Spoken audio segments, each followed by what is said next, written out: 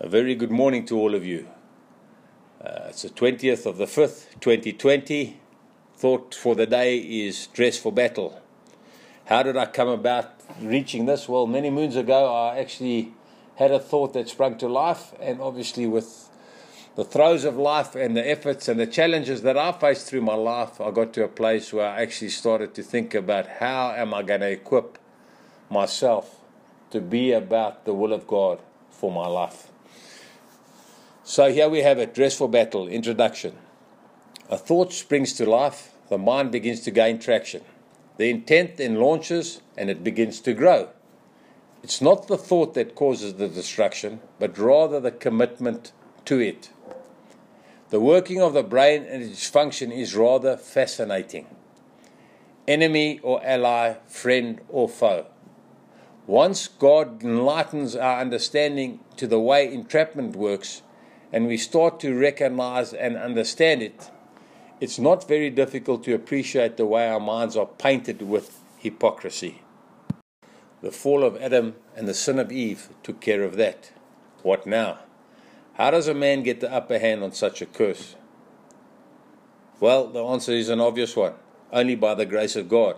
And the only one who has the power to truly set us free, the Lord Jesus Christ, and the victory that He accomplished on Calvary.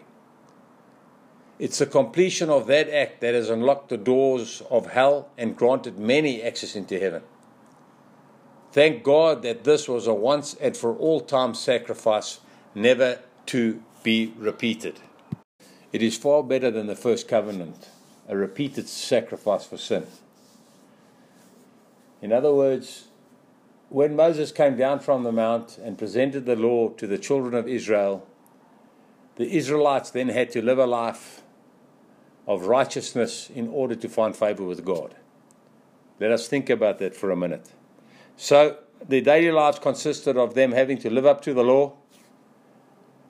They then found because they were inherently sinful, they would commit sin, therefore breach God's law, then have to make a sacrifice to find forgiveness for their particular sin. And so their life continued and continued and continued. When we strip down and understand the purpose behind God's law, I'm left with a single conclusion. It's a teacher to bring me to my senses, to get me to understand that it's an impossible task and an unachievable goal. To live a life without the breach of God's contract is in fact impossible, no matter the intention. Why? We are all guilty as charged.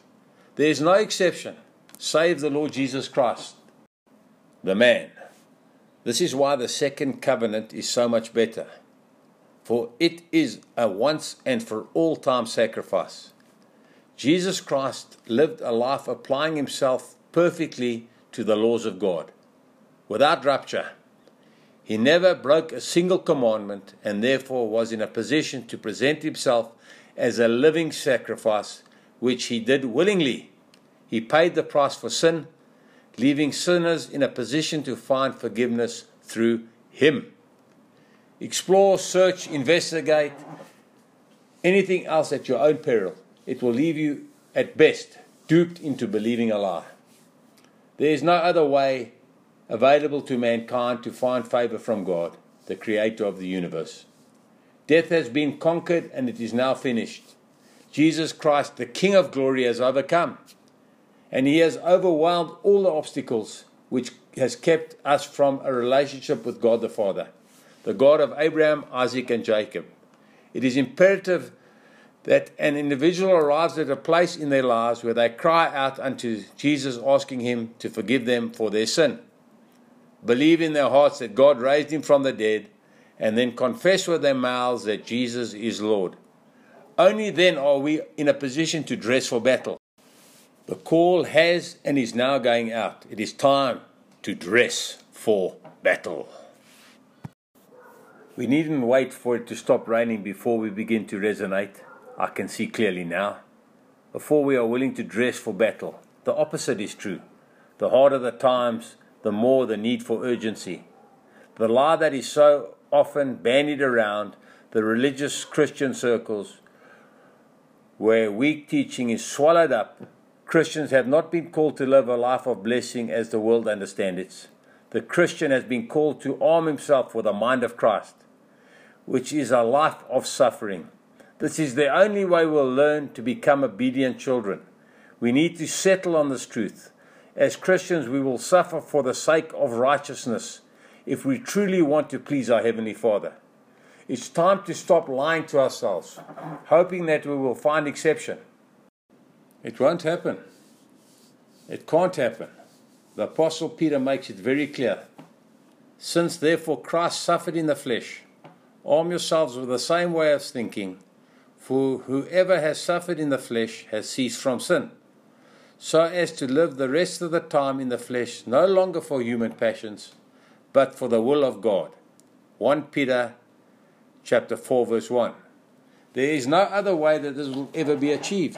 The word is crystal clear on this.